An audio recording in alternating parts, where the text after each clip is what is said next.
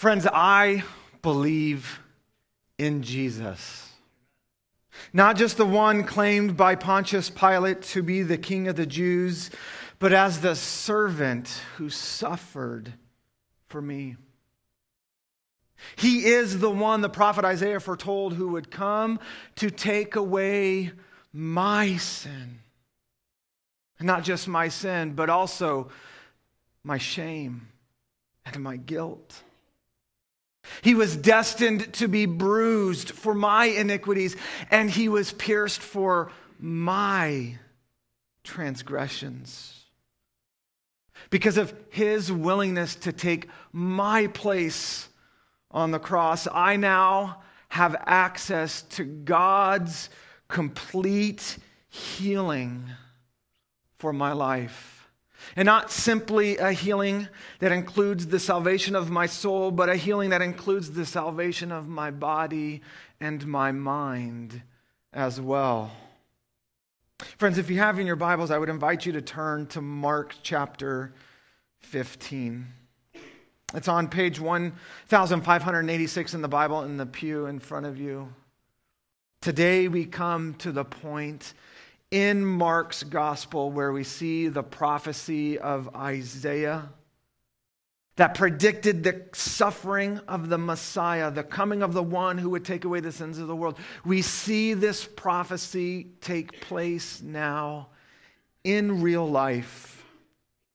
In a moment, we're going to read of Jesus being led away by the Roman soldiers. Here, Pilate has instructed, has commanded that Jesus be beaten, to be scourged, and then nailed to the cross. However, in the middle of this story, we're going to be introduced to an unlikely character named Simon. While it might be easy to read over the short little verse about Simon from Mark's gospel, I think it's my belief that Mark includes him specifically because, friends, for you and I, Simon illustrates very importantly to us the spiritual truth that is this. If you're taking notes, write this down. Christ suffered for us so that we can live confidently in him. Christ suffered for us so we can live confidently in him. Now we're going to unpack a little bit more of this after the reading of our story, but would you please stand with me as a way to honor God's word and follow along as I read from Mark chapter 15, starting in verse 16. The soldiers led Jesus away into the palace, that is the praetorium, and called together the whole company of soldiers. They put a purple robe on him, then twisted together a crown of thorns and set it on him. And they began to call out to him, "Hail, the King of the Jews!" Again and again they struck him on the head with a staff and spit on him. Falling on their knees, they paid homage to him. And when they had mocked him, they took off the purple robe and put his own clothes on him. Then they led him out to crucify him. Verse 21. A certain man from Cyrene, Simon, the father of Alexander and Rufus, was passing by on his way in from the country, and they forced him to carry the cross. They brought Jesus to the place called Golgotha, which means the place of the skull. When they offered him wine mixed with myrrh, but he did not take it, and they crucified him. Dividing up his clothes, they cast lots to see what each would get. It was 9 a.m. when they crucified him. The written notice of the charge against him read, "The King of the Jews." They crucified 2 rebels with him, one on his right and one on his left. Those who passed by hurled insults at him, shaking their heads and saying, "So you who are going to destroy the temple and build it in 3 days, come down from the cross and save yourself." In the same way, the chief priests and the teachers of the law mocked him among themselves. He saved others, they said, but he can't save himself. Let this Messiah, this King of Israel, come down now from the cross, that we may see and believe. Those crucified with him also heaped insults on him. Friends, this is the word of the Lord. You may be seated. Again, friends, I believe from this story, and specifically the example of Simon, we can see that Christ suffered so we can live confidently in him. Christ suffered for you on your behalf so that you can have confidence in him. Now, there are a couple of details that I want to draw our attention to. The first is this idea of blasphemy. You see, earlier in Mark's gospel, several chapters ago, we read this story of Jesus healing someone, and the Pharisees accused Jesus of being able to do this divine miracle, not because of the power of God within him, but they said that he was possessed by a demon. They were saying it's because of the name of Satan that he's able to drive out demons. And that's the first time in Mark's gospel that we're introduced to this idea of blasphemy. And there have been a number of people who have asked, what does this mean? What does it mean to blaspheme? And when we read the story, we read Jesus saying that many blasphemies of men can be forgiven. But there's one blasphemy that can never be forgiven, and that is the blasphemy of the Holy Spirit, which causes you and I to stop for a moment and say, what does it mean to blaspheme the Holy Spirit? Let's be honest, that word blasphemy is kind of an old word, right? I don't know about you, I think of the Middle Ages, right? When I hear that word, blasphemy, blasphemy, maybe a bad Monty Python movie or something, I don't know. But the idea of blasphemy here, I think is something that we've kind of all wrestled with. And let me ask you this question. Maybe you're like me, and you've wondered in your life if you've ever sinned to the point of losing God's grace, God's favor. Have you ever thought that for yourself? That somehow you've done something to commit the unforgivable sin, right? I know as a teenage boy, I was so afraid that I had committed some sin that Jesus would turn his back on me and say, sorry, Steve, my love ran out for you. You crossed the line this time, buddy. And it can get us all twisted up in knots, right? And I think we can become paranoid with it. Well, we need to understand what is happening with blasphemy from our text and from our understanding of what's happening in our story. First, there's several ways that I believe blasphemy needs to be understood. And the first is this, that blasphemy means accusing Jesus of doing a miracle work by the power of Satan. Right? And because in context, that's exactly what we see earlier in Mark's gospel. Not in a story today, but back in Mark. Jesus heals someone and they say it's because he's possessed by a demon that he's able to cast out a demon. And so one of the most simple ways of understanding it is seeing a miracle of Jesus and giving Satan credit for it. Or saying that it's because Jesus is possessed by an evil spirit that he's able to drive out demons or able to do miracles. Friends, when was the last time you have physically seen Jesus in the flesh perform a miracle and then condemned him as being possessed for accomplishing a miracle? Yeah, that's supposed to be a farce. You, in this respect, in this understanding of blasphemy, you can never do that because you weren't around when Jesus did that miracle, right? Okay, so let's just say you're not in danger there.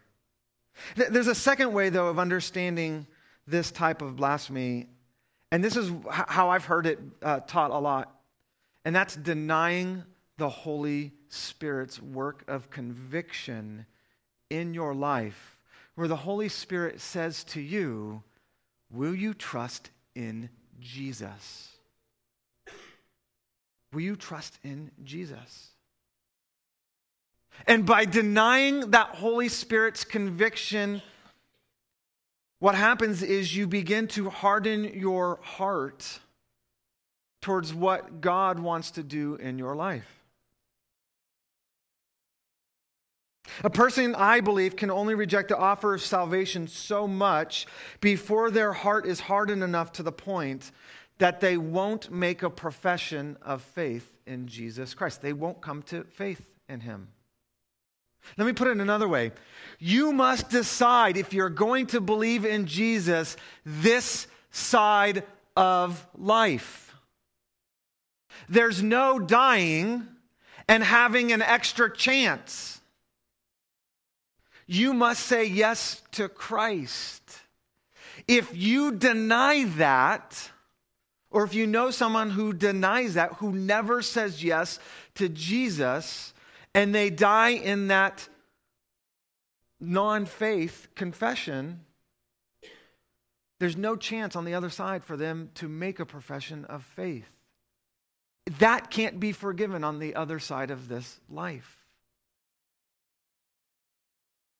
Now, the whole reason why I bring this up is because I believe this type of blasphemy, where you resist the Holy Spirit doing something in your life, and specifically I'm talking specifically before salvation. There's a person where God is working on their heart through the Holy Spirit to bring them to a point in faith, and they reject and they resist and they reject and they resist. I think of Pharaoh as a perfect example in this, right? You remember the story of Pharaoh? How many times did God give Pharaoh a chance to let his people go and worship him? And yet he hardened his heart to a point, I think, of no return.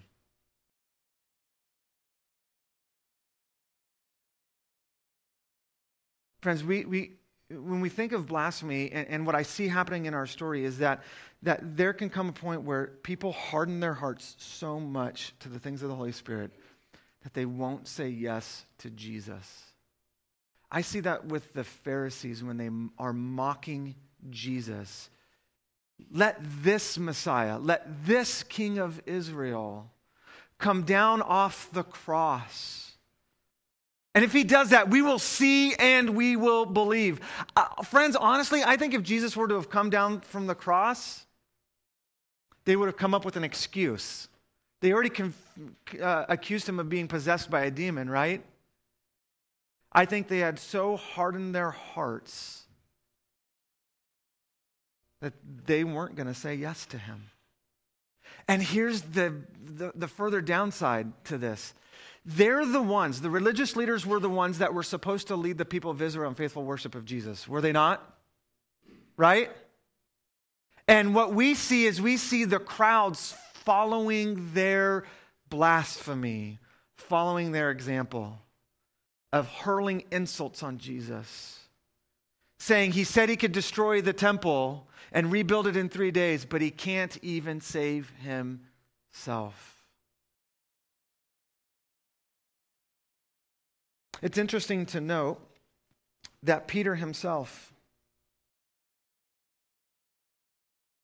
was called out by Jesus for attempting to deter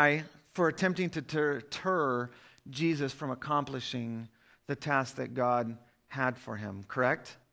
And what did Jesus say to Peter? Get behind me, Satan, for you do not have in mind the things of God. Now, friends, I'm not going to tell you that, I'm not going to stand up here and give you like a meter. I don't have an app that I'm going to encourage you to download where you can go around and check if people have committed the unforgivable sin, okay? Let me check. Did my wife blaspheme to the point of losing her salvation? How's our worship pastor doing this week?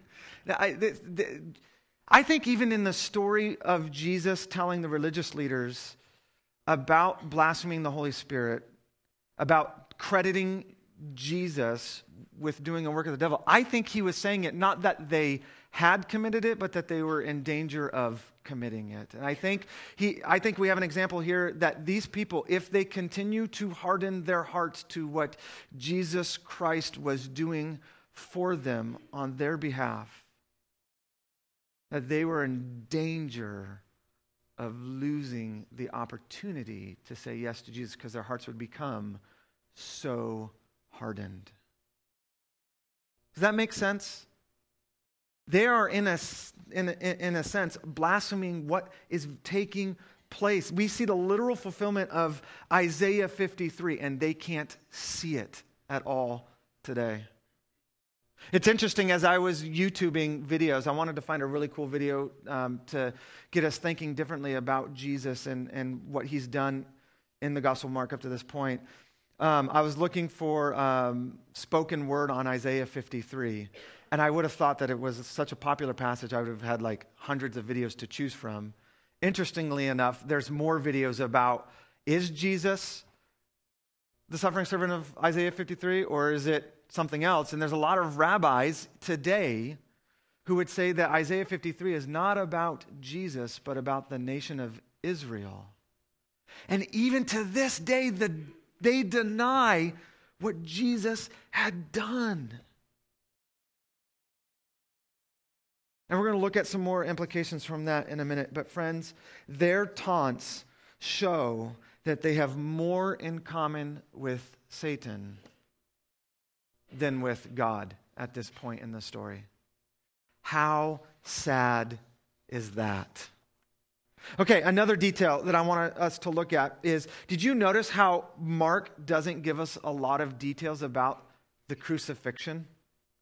He doesn't describe in great detail the scourging, not like Luke's gospel does, right?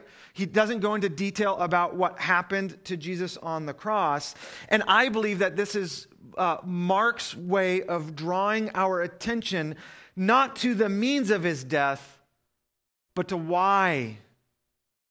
Why did Jesus die in this? What is it that he does? And the fact that Mark also includes Simon in this story is intentional in us having a greater understanding of what is going on here. Did you know that Simon is the first person mentioned in Scripture to literally carry a cross and follow Jesus? Remember, Mark said, if you want to be my disciple, you have to count the cost. You have to carry your cross and follow me. Now, while carrying the cross was literally and forcibly pressed upon Simon by the Roman soldiers, it nevertheless had a significant impact on his life and on the life of his children. Now, we don't have a definitive statement in Scripture. I can't point to a verse and have you flip to it that says, and Simon believed. I can't do that for you, but I think you can logically argue and infer from this story that this had an impact on Simon and his two children. I think the fact that Mark includes Simon by name is an indication that Simon came to faith in Jesus. Now, whether that's true or not, I do believe we can say confidently from our text that his sons, Alexander and Rufus, came to faith and were probably known by Mark's readers, because he mentions them. Did you notice? Did you hear that? The father, a certain man from Simon, the father of Alexander and Rufus. Why would he write it that way if they didn't know these two kids? Isn't that amazing? Something about this experience that Simon had, and I would say a further investigation to who was this man Jesus, and why is it that he died the way he died, had a huge impact on Simon and his boys. One commentator says this, and it's pretty interesting. The name Simon is Hebrew, Alexander, I believe, is Latin, and Rufus is Greek, or one of those. In the names of his boys, we see that Jesus includes all people in salvation.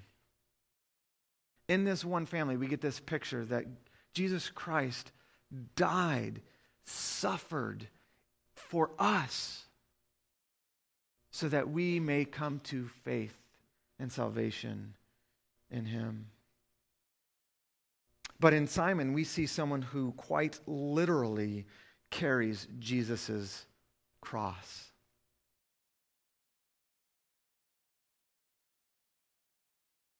How about you?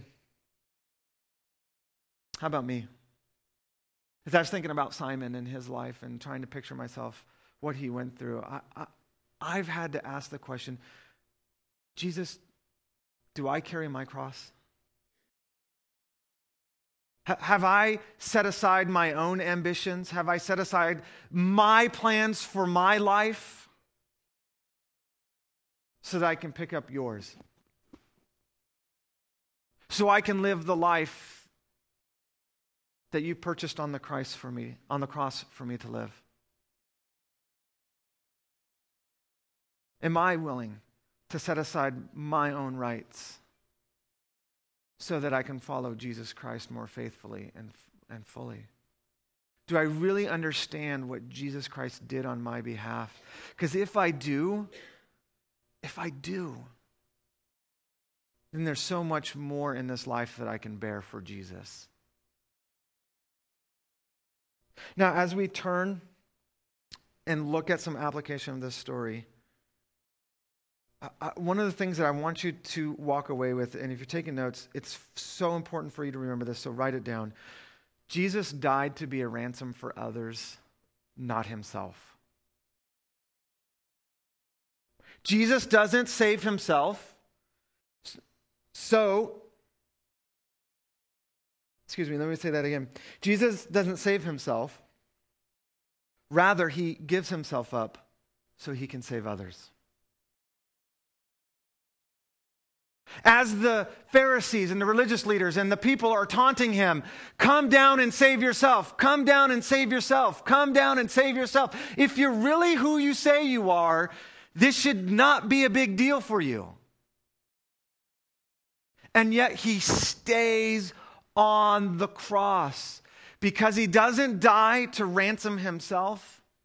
He dies to ransom you, and he dies to ransom me. He dies for others. If Jesus came off that cross, then we could not be saved.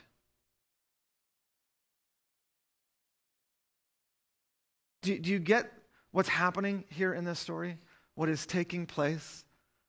How the religious leaders are trying to get Jesus to not follow the will of God. And yet Jesus stays. He stays on the cross, becoming the ransom for all mankind. We see the fulfillment of the suffering servant in Isaiah 53. By going to the cross in our place, we see three things that Jesus does in this. Let me explain this graphic to you. We see him suffering physically. We see him getting flogged and whipped and beaten. We see him get nailed to the cross. Because he suffers physically, it means he takes away your punishment. He takes away your punishment. This means you do not have to fear being punished for your sins. If you have said yes to Jesus, all of that stuff was taken care of by him on the cross. He takes your punishment. So, that means when you die and you are face to face with God, you do not have to fear condemnation. You do not have to fear paying for your sins. It's paid in full. You get to enjoy eternal life. Not only did Jesus suffer physically, but he also suffered emotionally. How many times in this story did we read that he was mocked? He was ridiculed. They hurled insults on him. Jesus, do you think he had a heartache? Do you think his heart was breaking? I firmly believe that. He suffered emotionally on that cross. And because he suffered emotionally, he takes your heartache. He takes your grief. He's a man acquainted with sorrows. And because he's acquainted with sorrows, he knows what it's like to emotionally suffer.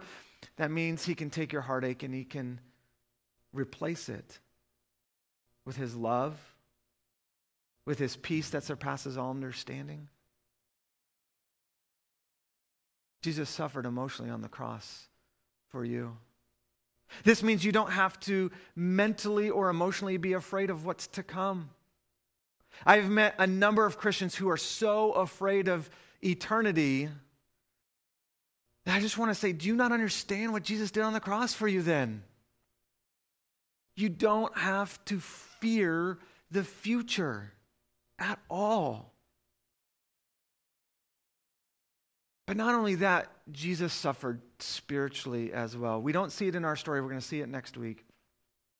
But on the cross, Jesus is going to cry out, my God, why have you forsaken me?"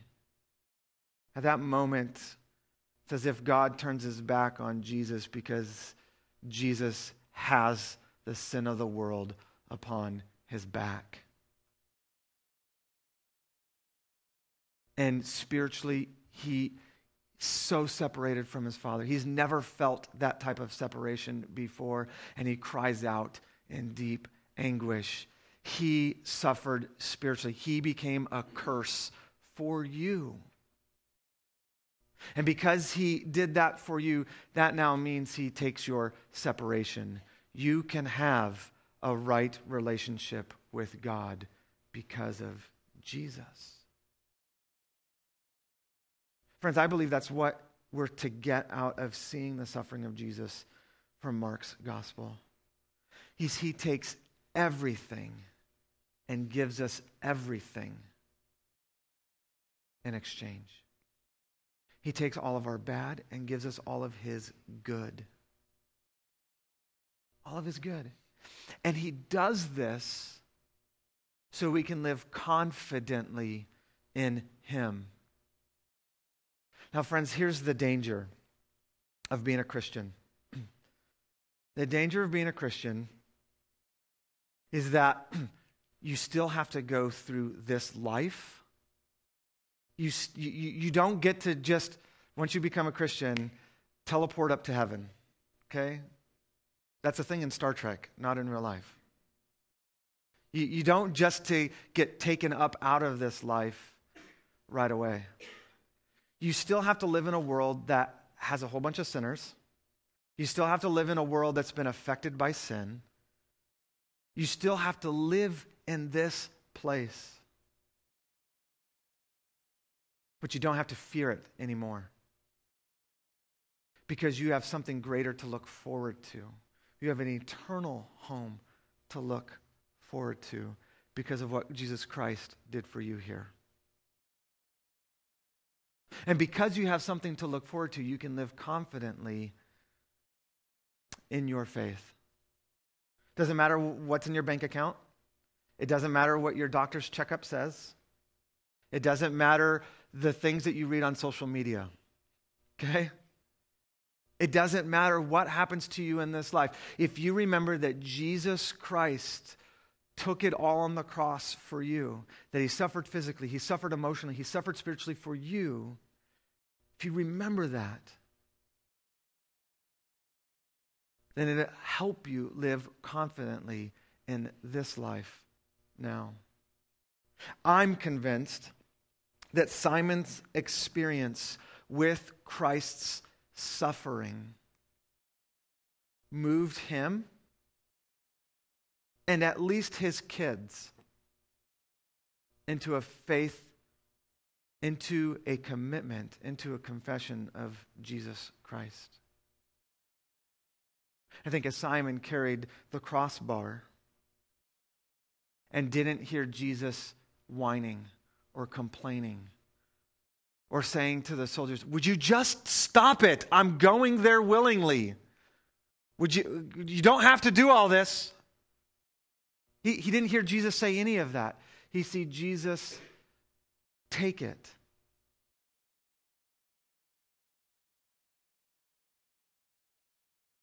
I think that as Simon saw Jesus suffering, that made a huge impact on his life and on the life of his kids.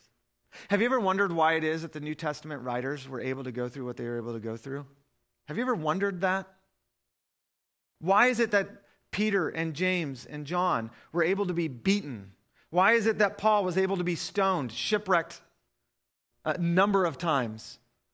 Why is it that these guys were able to experience the pain and suffering that they went through and hold on to their faith, not waver, but live confidently? It's because they understood the suffering that Jesus went through on their behalf. And they were able to live confidently in their faith in Jesus Christ. No matter what trials or tribulations come your way, you have a wonderful Savior. A Savior who is prepared to give you what you need to bear the burdens in this life. And not just to bear the burdens, but to walk with you every step of the way through it. You need not fear for your heart. You need not fear for your mind or for your soul. If you have said yes to Jesus, then the price that he paid has been stamped, paid in full in your life. Friends, sometimes it's easy for us to focus more on our fears and our own failures. I think it's easier for us to focus on all the things we're not doing for Jesus than to simply reflect on what Jesus Christ has already done for us. And so we just need to be reminded of what Jesus did and that he paid it all. Friends, our worship team is going to come back up right now and lead us in some time of singing. And I just want to encourage you. In a moment, after a couple songs, I'm going to come back up and I'm going to invite you to come forward today.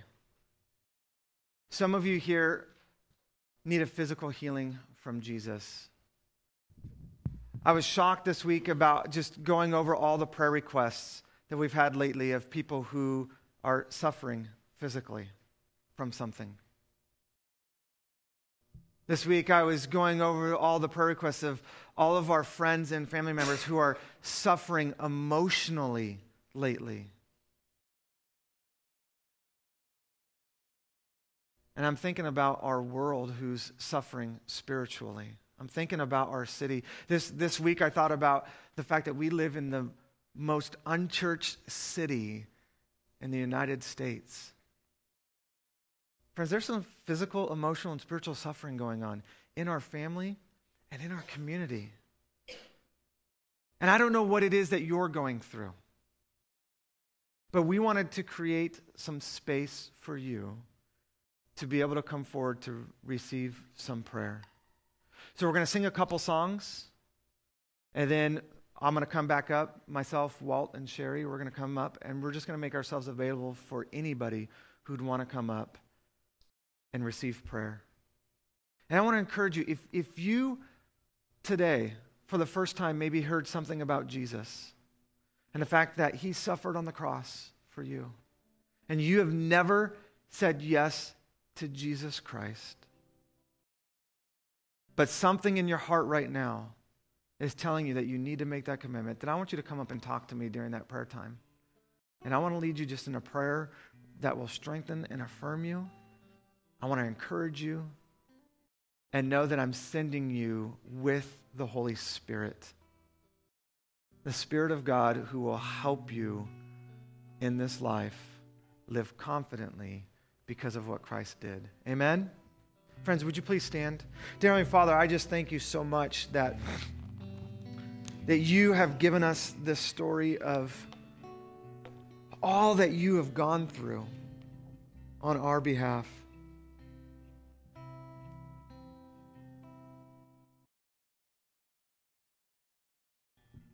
And Father, you took it all for us.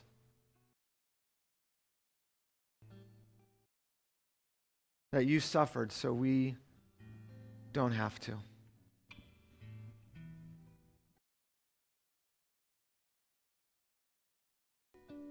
Father, I just want to say thank you for sending Jesus to do what he did for me.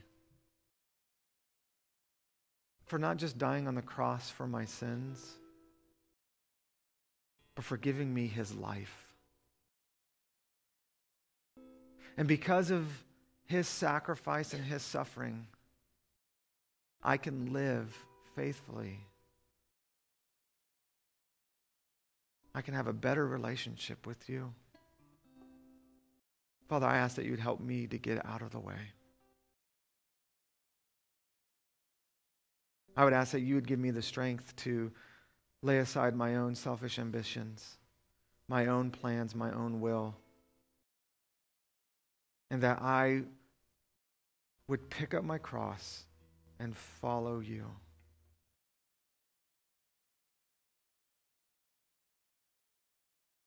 Father, I pray that would be true of all of us here.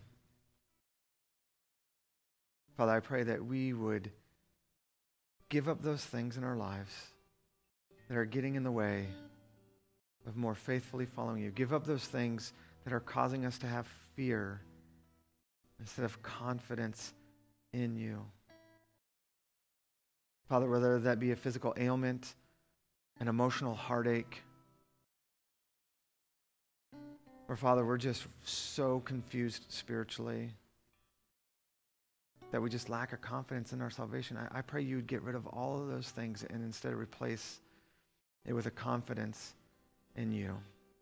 And so God, as we worship now, I pray that our hearts and our thoughts and our mind would be turned towards you.